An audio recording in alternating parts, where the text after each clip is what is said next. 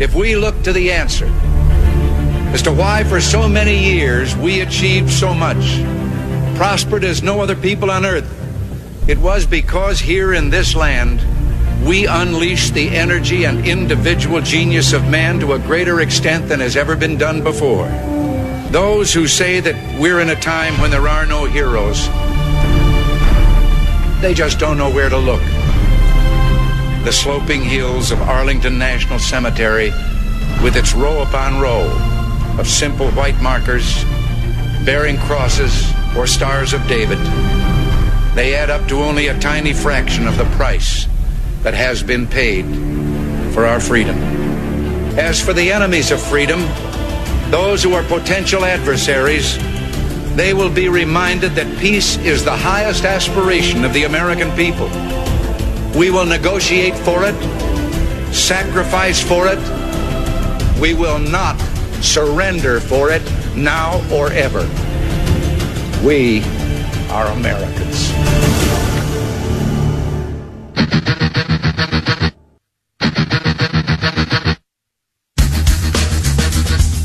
This is the Bob Frantz Authority on AM 1420.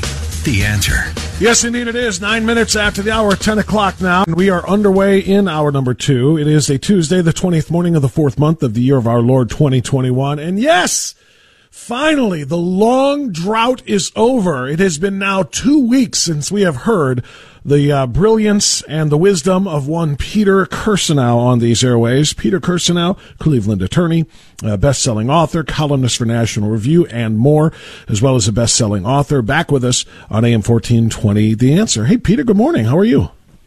You know, I'm doing reasonably well. 9 days into the draft. Want to make sure the Browns are aware that I'm available. It doesn't matter which round it is, first round preferably, but, I'll take whatever round they decide to draft me in. Are you sure you want to work for one of them now? Pete, you and I have talked about this, over the course of the last year. Really, you and I both agreed, independent of one another, not as if we had a pact, although I would like to forge one, to forego the National Football League in response to their extraordinary disrespect of flag and country and our military and so on and so forth in favor of social justice and BLM and Marxism. And both of us kind of got hooked when the Browns made the playoffs, and we actually watched the playoffs with the Browns, and then I went ahead and watched Tom Brady in the Super Bowl make history. But if you thought that it was okay to soften and go back to the NFL now in the start of a new season, headline, NFL doubles down on social justice support ahead of Chauvin verdict. Roger Goodell wrote, "We have all been witnessing an unspeakable amount of violence across the country. Our minds are also focused on the Derek Chauvin trial. We wanted to make sure you are aware of resources the league offers to employees through our employee assistance program. The trauma, emotion, and anger that follows violence is difficult to bear. Please know that the NFL stands committed to using our platform to foster these conversations, to put in the work necessary to fight for social justice and prevent these situations from happening over and over again." And on down it goes. It talks about the Center for Policing Equity, the Council on Criminal Justice, Metro Family Services, the Institute of Justice, et cetera, et cetera, et cetera. So, Pete, they're not backing down, even though, I know ratings and I know millions of people like you and me turned the games off last year until the very end, some even through the very end. You sure you want to be drafted by one of these teams? Yeah, well, I don't think there's a high probability that that's going to happen. I will say this, that I don't know if your listeners or you have seen what I consider to be one of the more troubling videos. It has nothing to do with policing. It has nothing to do with any riots or anything of that nature. There's no one being hurt. It's actually an interview of one of the greatest intellects in American history, Thomas Sowell, at age of 90. It was just done by Peter Robinson a few weeks ago, I think. But there's a video of it somewhere on YouTube, and I happened to come across it. And it's only about a 10-minute segment, so it's well worth your while. Anything from Thomas Sowell is well worth your while. Agreed. But it's one of the more dispiriting things you're ever going to see, because you're talking about a giant intellect, somebody who knows what he's talking about and has seen a lot of things. And he opines that we may be beyond the point of no return. That's incredibly bracing and sobering from anybody, but especially from him. Now, you and I probably have heard from our friends. I know I've heard from a lot of very smart people that I respect.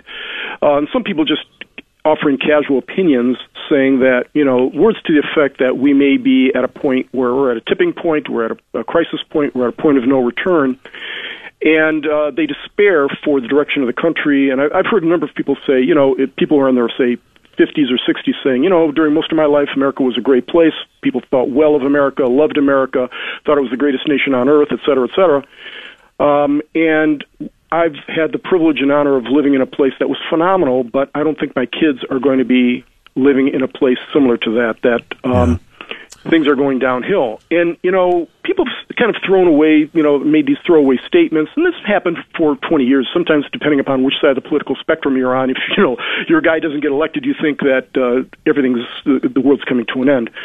But I do think that there are a number of indices that point to this being a peculiar period where that kind of opinion is not just simply sour grapes by a loser, for example, or people who are just mildly worried, but have some basis in history and fact. You can't, as Thomas Sowell has indicated, and others, many people have said, you can't teach an entire generation or two of kids to hate their country and expect that nation to prosper and succeed. That can't happen.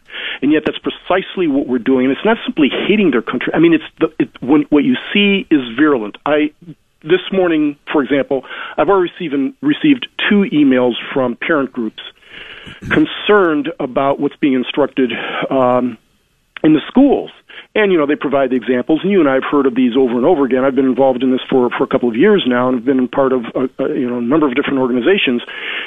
But don't want to repeat myself, but when Thomas Sowell says something of this nature, you should sit up and take notice. And I think part of the fight is with these woke institutions and establishments such as the NFL, MLB. They're woke and they're dumb. Stupid on steroids. First of all, they don't even know the facts. They simply assume the overarching narrative that comes from the left to be the case. They don't do an independent investigation, and they insult their fan base. I'm sick of being insulted, and it's almost universally the right that is being insulted all the time. And as I've said before, if sports,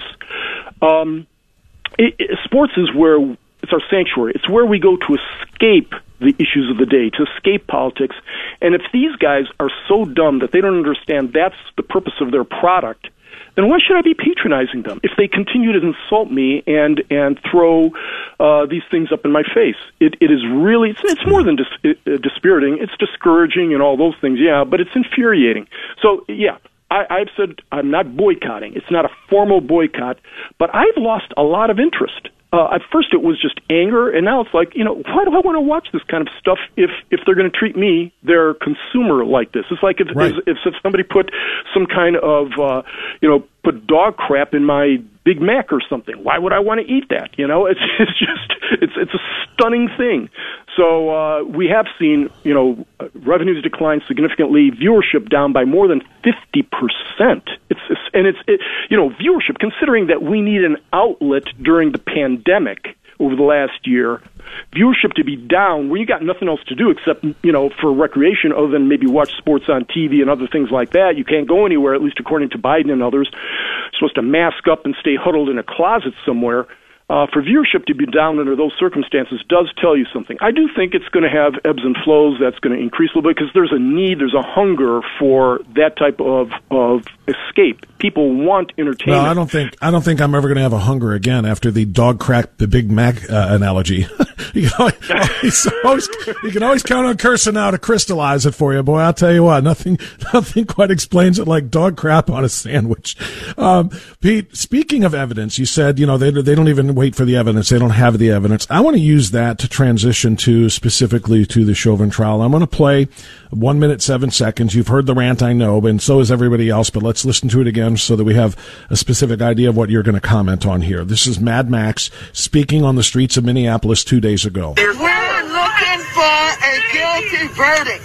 We're looking for a guilty verdict, and we're looking to see if all of the talk that took place and has been taking place after they saw what happened to George Floyd, if nothing does not happen, then we know that we've got to not only stay in the street, but we've got to fight for justice.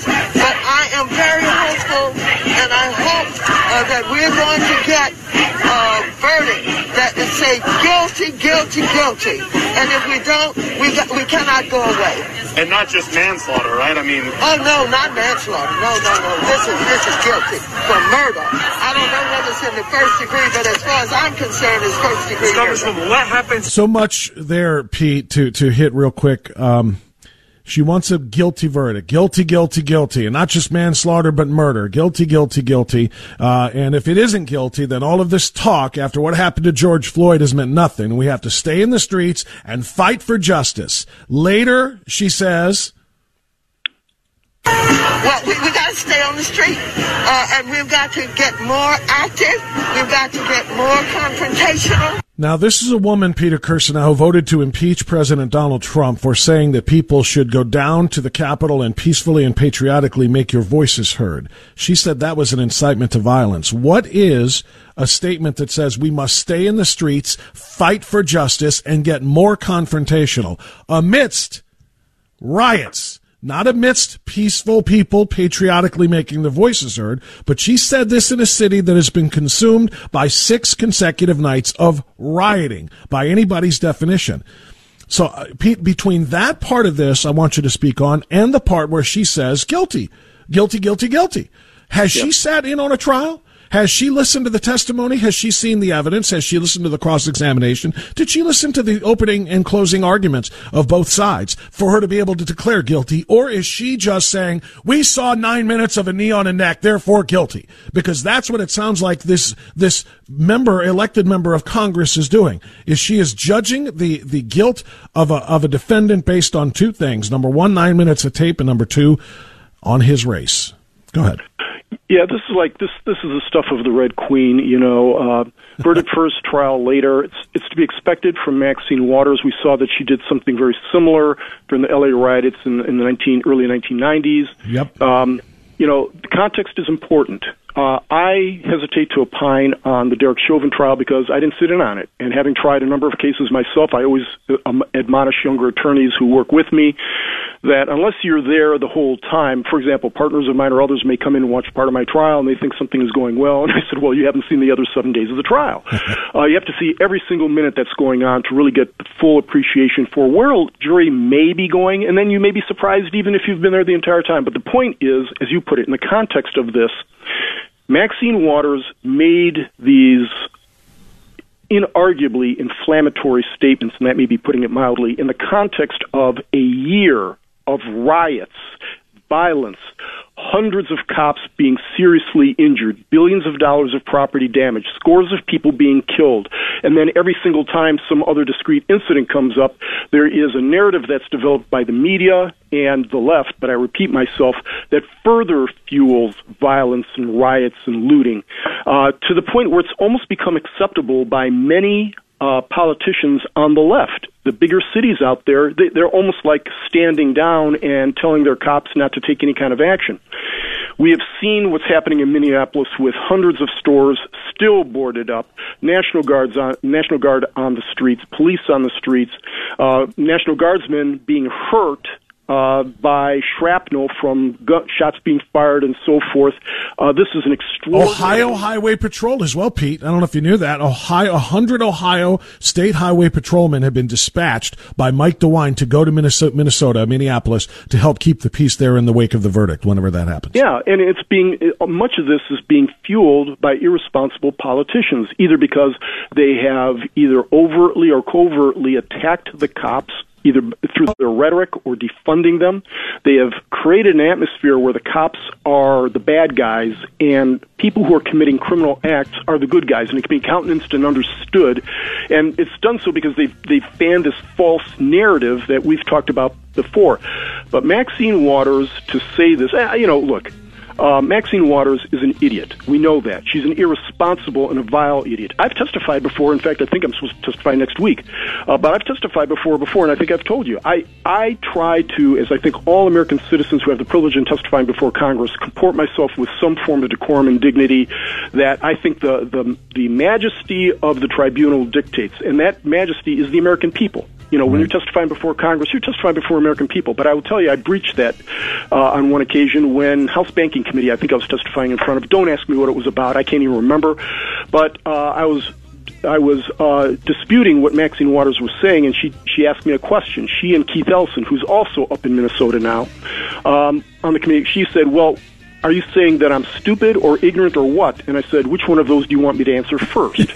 Now, I should never have said that. I'm not yes, you should have. Anybody to say that. No, but you know what? Hey, Pete, you know what? Nobody talks to her. No, nobody would do to her what she did to Jim Jordan last week. She literally on the floor or not on the floor, but in a committee meeting, she literally said to him, screamed at him, shut your mouth. Can you imagine if anybody else in Congress said that to Maxine Waters? A female? A black female. Oh my God, you misogynistic racist you. You can't speak to Maxine that way. Pete, I'm glad you did in the story you just told. Sit tight, Peter Kirsanow. Back to you right after this.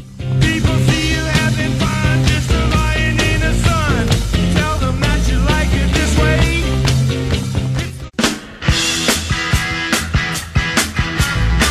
Okay, 10:25 now. We'll continue on AM 1420. The Answer. Pete, I want to talk a little bit more about the Maxine Waters comments, and I want to talk about their potential impact. Now, you mentioned the early 1990s, speaking specifically of the 1992 Rodney King riots. Now, I opened my entire show with a monologue about that. I feel the emotion and the mood of the country right now as being as we wait for the Chauvin verdict, is being very similar to the mood and the tenor of the country at that time in 1992. The only difference being now there's social media. Now it is ramped up and it is coordinated. And I believe there are probably stockpiles of Molotov cocktails being assembled in various urban centers throughout this country, pallets of bricks, industrial strength fireworks to be fired at police officers. They are ready to do what was done in L.A. in 92 after the Rodney King verdict, all across this country. Maxine Waters, an elected official, rather than sensing that mood and telling everybody we must remain calm and let the justice system run its course, is out there advocating for more of this. As an attorney, Pete, I figured you would have a real interest in what the judge in this case had to say. Judge Peter Cahill said that Maxine Waters' comments, now he said this directly to Derek Chauvin's attorney Eric Nelson, may play a role in the ultimate outcome of the Chauvin case. I'll give you that Congresswoman Waters may have given you something on appeal that may result in this whole trial being overturned. Congressman Waters may have given you something to appeal and overturn, maybe a guilty verdict, because she tampered with and potentially intimidated a jury by being out there publicly calling for more confrontation and more rioting if they don't get the verdict they like. Peter, as an attorney, you say what? Well, as an attorney, one of the things I would say is similar to my previous caveat.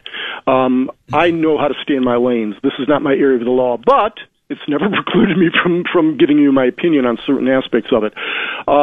Here's the thing that I can tell you as a member of the Civil Rights Commission, that there have been numerous cases, civil rights cases, where there have been allegations of jury tampering or intimidation. And many of those occurred back in the 1950s and 60s when there were Klansmen who may have been under trial for committing acts of violence, and then jurors were either bribed or intimidated or threatened by Klansmen or those who had sympathy for Klansmen.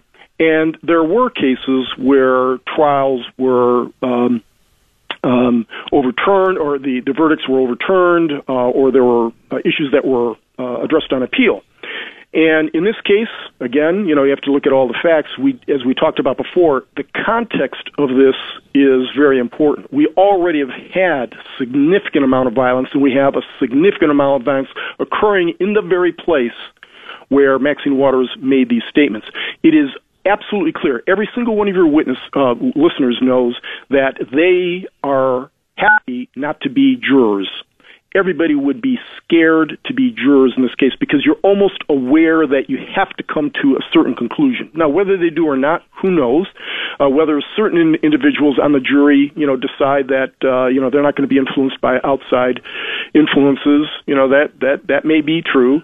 But it's inescapable that the average person going into that jury deliberation room is completely and utterly aware of the atmosphere surrounding this. They go past all the boarded up buildings in Minneapolis. They go past all the Klansmen, the National Guard's troops that are there, not for recreational purposes.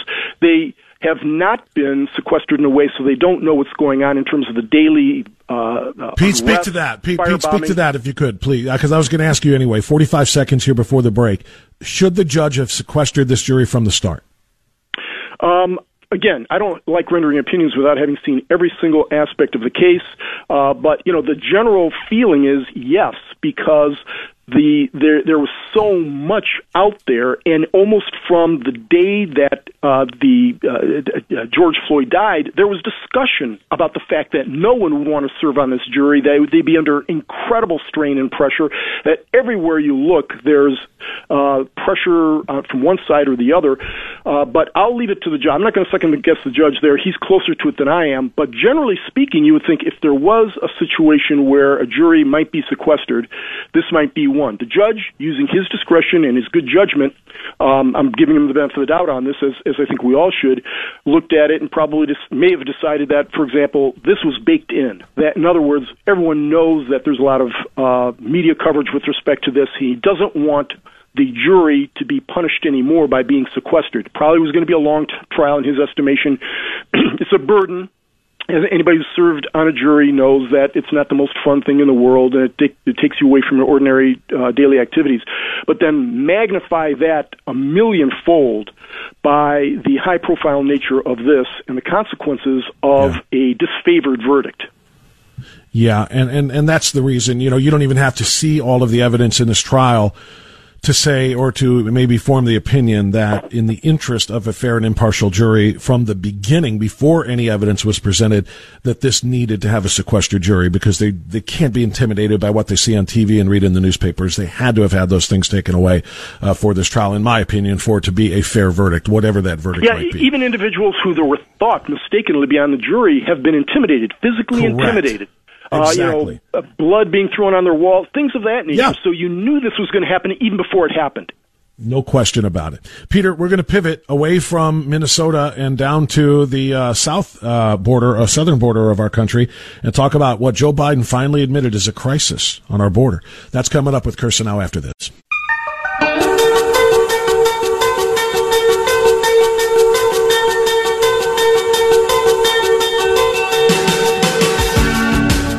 Okay, 10:38, back with Peter Kirsanow for another segment on this Tuesday edition of The Authority. Appreciate you being with us. Pete, it's hard to hear Joe Biden mumbling through his mask outside of Marine One, so I'll let you listen to it, then I'll tell you exactly what he said. I'm sure you already know. And then, of course, contradicted by Madam Circleback herself. The problem was that the refugee was working on the crisis that ended up on the border with young people. The president does not feel that children coming to our border seeking refuge from violence, economic hardships, and other dire circumstances is a crisis. All right. Madam Circleback, of course, is his press secretary, Jen Psaki, who literally just contradicted what Joe Biden mumbled through the mask outside of Marine One. He said the problem is that the refugee program on the border was working, but I'm trying to remember exactly how he worded it now. The problem was that the refugee part was working on the crisis that ended up on the border with young people, and we couldn't do two things at once. So he used the word crisis, Peter Kirsanow, finally admitting what everybody knows. It is an absolute disaster. And his hand-picked person to deal with the border crisis or problem, Kamala Harris, is not. It's been 27 days since she was announced as the point person to deal with the border. She has not held a single press conference about it. She has not visited the border. She has not established a plan of action. Nothing. And meanwhile, Jen Psaki said, yeah, he didn't mean it. It's not a crisis. We don't see it as a crisis because children want to come here and escape their economic hardships of their own home countries. And you say what, Pete? It's all intentional. You and I have discussed this. I limited it to just one thing. I said this was an effort on the part of the left, and it had been planned by them well before Biden or anyone else, Biden became president, but the plan was to turn Texas blue. And I saw recently, maybe it was last week, I caught part of Tucker, and he said it was more than that. It was an attempt to turn Texas and North Carolina and Georgia and other states blue, and they're purple already. And I think that's it. And I think their effort has nothing to do, it can't have anything to do with humanitarianism, because this is a humanitarian crisis. You've got kids, children, you have Americans who are being affected by this profoundly because nobody's being tested for COVID, yet they're being bussed and flown all over the country without having been tested and just kind of parachuted into unsuspecting communities. It is emboldening the cartels. They're making record profits, which means they get more powerful, which means that they have more sway over Central American countries, and that presents a significant problem. And, the crime rates are going up. Yeah, it's just an extraordinary disaster, and it's a disaster that they don't care about because they believe it benefits their party. I can't think of anything more sinister, mendacious, irresponsible is too light a word to use under these circumstances. But the same folks, and we go through this all the time, this exercise, where the double standard exercise, but nonetheless, I think we have to point it out every single time. Both the media and the Democrats, but I repeat myself, when anything even remotely like this happened under Trump's watch, and it didn't. Trump had the greatest success on the border in the last 30 years, had reduced illegal immigration to a trickle, had developed a number of very innovative and successful programs such as the Remain in Mexico policy, and it benefited everybody involved. You know what? Here's the dirty little secret. You can still get in this country if you come through lawfully, respect American laws and values. But what's going on the southern border is sheer anarchy. It's an invasion. Michelle Malkin, described it as such in one of her books about 15, 20 years ago. Yeah. And it is a magnitude worse now than it was back then. It's extraordinary. It is truly extraordinary. And for the American people to, first of all, one of the reasons why they don't want to call it a crisis, they've got to put words into Joe's mouth because he can't think straight, is because then they must do something about it. They understand that then at that point, the media will, their lapdogs in the media will train their resources. It's unavoidable on what's transpiring on the southern border. And as bizarre as it may seem, you, Bob, or your listeners, those of us who, don't necessarily get our information from Washington Post, New York Times, CNN, a lot of folks out there, however, who don't really understand the magnitude of it. And unfortunately, even if they did, there's not an insignificant cohort who actually agree with it. They've been trained and taught to hate the United States of America. It's not worthy of protection. So why not disrespect the rule of law? Why not let in a bunch of people who we don't even know anything about into this country, who are going to compete against Americans for jobs, who are going to have to put incredible pressure on our infrastructure, on the social services that we provide, on our school systems. But, we think apparently we have an infinite capacity to sustain these kinds of burdens, or if we don't, who cares? Because of all the sins of the past that America has perpetrated on its people and the rest of the world, we deserve this kind of influx of people who are going to be burdening America. This is why I think Thomas Sowell, one of the reasons why Thomas Sowell is so pessimistic about the future of America, and anybody, again, with eyes who sees these things can't help but be pessimistic. We are hopeful, I think many conservatives or people who care about the country are hopeful that someone like a Donald Trump reemerges to save the country. But I think that ship, I'm not going to say the ship has sailed, but we're depending on something that may or may not occur in the future. We have to do something about it right now. And I think a lot of people have got to, more of us need to stand up, wave our arms, shout, tell our representatives, no mas. This must stop now. There will be electoral consequences to this. You may not appreciate anything but electoral consequences, but there will be electoral consequences. Stop this. You are damaging almost irreparably the greatest country in the world. Pete, now do Kamala Harris, her part of all this. Like I said, she has been tasked with finding the solution here. She isn't even talking about the solution. Nothing. I just, what was said between Joe Biden and Kamala Harris before he announced, I'm going to name you as the point person to dealing with the border challenge, as Madam Circleback likes to call it, rather than a crisis. You're going to have to deal with this. Did she say, no, I'm not doing it? You can't make me. No. Too bad. I'm calling you out. I'm going to name you as the person. Because, Peter, 27 days later, she still has not said a word about the border other than, right. No, not today. Not today. I'm sure I will at some point, but not today. Pete, can you imagine if Donald Trump announced Mike Pence as being the point person on anything that was of, substance and of great import to the American people, especially something as massive as this, and he just spent 27 days and I see no end in sight, just totally not discussing it, planning on it, visiting it, doing anything at all about it. Can you imagine how that would play? Sure. I think that many of us believe that Kamala Harris is a chucklehead. And no pun intended based on what you just said. I see what you did there. Yeah, right. But she is a chucklehead. She, if you saw her during the debates and everything, she gets the deer in the headlights look when posed even a moderately difficult question. But she knows a couple of things. One is that she's going to be president of the United States at some point, and she doesn't want to do anything that necessarily jeopardizes that. And more importantly, she understands. But doesn't doing nothing jeopardize that? Doesn't her doing nothing?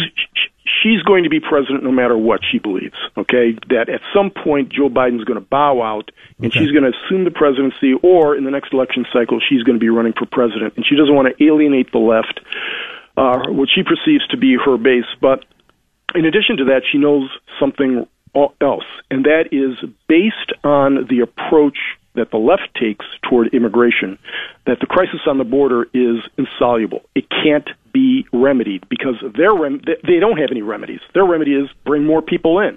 They don't even see it as being a problem that needs solved. I mean, that's right. At the end of the day here, they've got facilities with 4, 5, 6, 7 times capacity of children lying on top of one another in these places, and they don't even see it as something that needs to be addressed. That's what's so frustrating about this, Pete. They see it as it doesn't need to be addressed because nothing is compelling them to do so. They have all the major media organizations supporting them and suppressing this information. It's astonishing when you go out and you talk to folks that aren't individuals on the right or even just ordinary people, but people who listen to the CNNs of the world and the New York Times.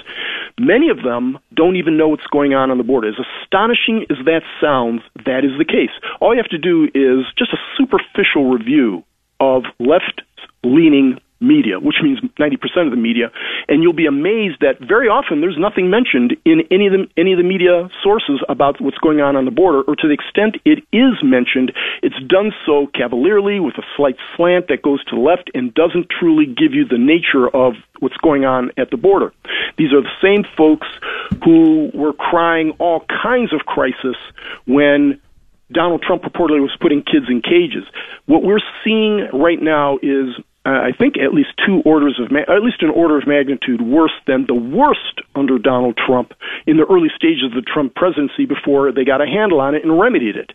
So they believe that as long as the media is not down there, that's why they don't want to travel down there, otherwise the media would be tagging along, that they can sustain this, and it's part of their policy prescription. They want precisely this to happen. It helps them electorally and in terms of placating their ideological base, the ideological base that is actually in favor for open borders.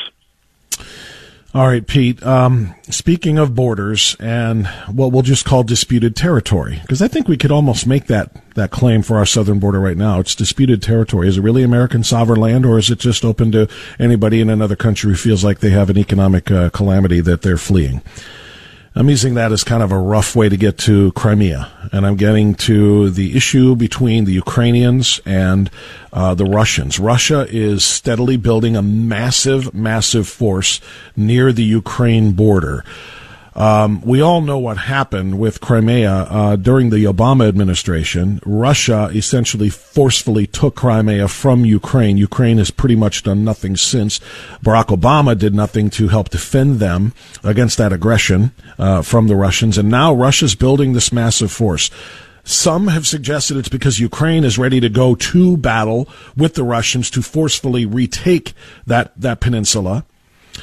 Others say that this is just a planned Russian invasion of Ukraine.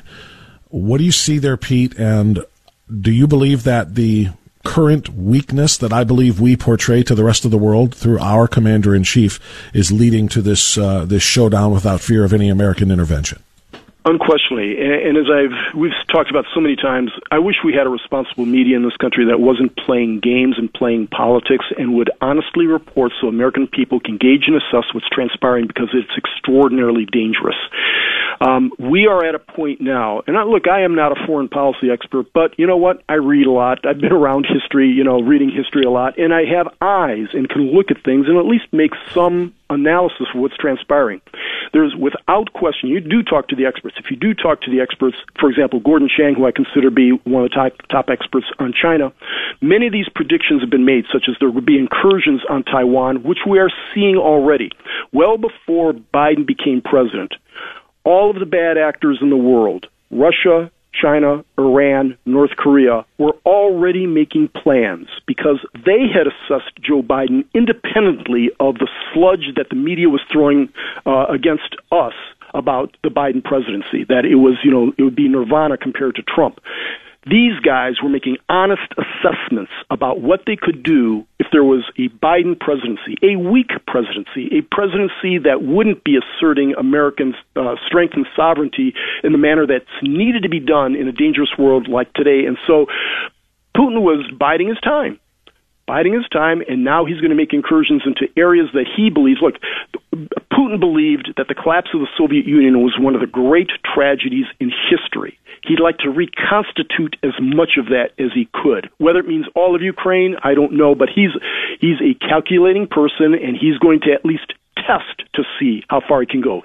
Same with respect to Xi in Taiwan and much of the South Pacific Indian Ocean area, and they're going to expand beyond that. In Iran's already being given potential return to the family of nations and a reinstitution of the worst treaty or deal in the last 50 years in the Iran nuke deal. So all of them are making aggressive actions because they know there's not going to be any pushback. They saw what happened with Blinken up in Alaska and China, and they're going boy, this is going to be easy pickings. It's extraordinary what's going on. I blame, to a large extent, the media for not honestly reporting what's going on, and in fact the threats that we're facing right now that the Biden administration is downplaying because it doesn't want to have a confrontation with any of these folks. These same folks who have been talking about the threats of Vladimir Putin.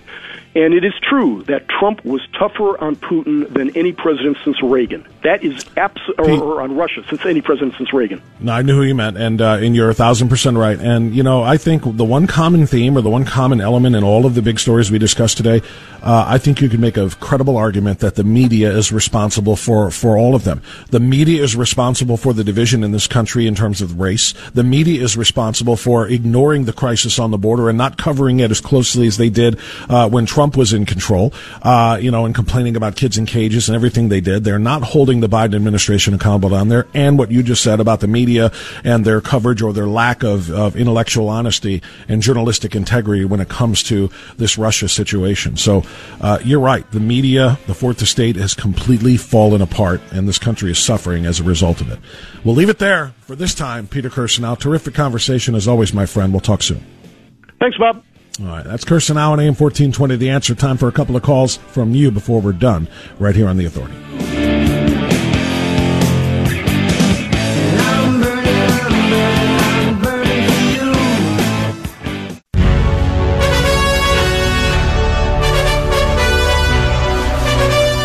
Well, that took us pretty much right up to the final gun here.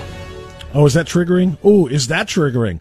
Holy cow, I just committed 2 Second Amendment offenses at one time. I said at the final gun, and it'd trigger you. Sorry about that to those who are offended by our Second Amendment, but thanks so much to everybody for being a part of the show today, including and especially Peter Kirsanow. Tremendous conversation. Please follow me on my social media posts so that we can communicate when we are off the air. If you are not yet a member of Gab, please become one. Find me there. If you're not yet a member of MeWe, please become one. Find me there. And also Parler, which, of course, is now back up and running after being completely shut down by the tech overlords on the far left. Find me on Parler as well. And by the way, Mike Lindell launched Frank Talk yesterday, and I'm going to be joining that as soon as they get the full thing up and running. It was immediately cyber attacked by those who don't wish to support free speech. So we'll join you, or you can join me there as well. That's all the time we've got today. Gallagher's coming up next. Stay ready here for that, and we'll see you tomorrow on The Authority. Bye-bye.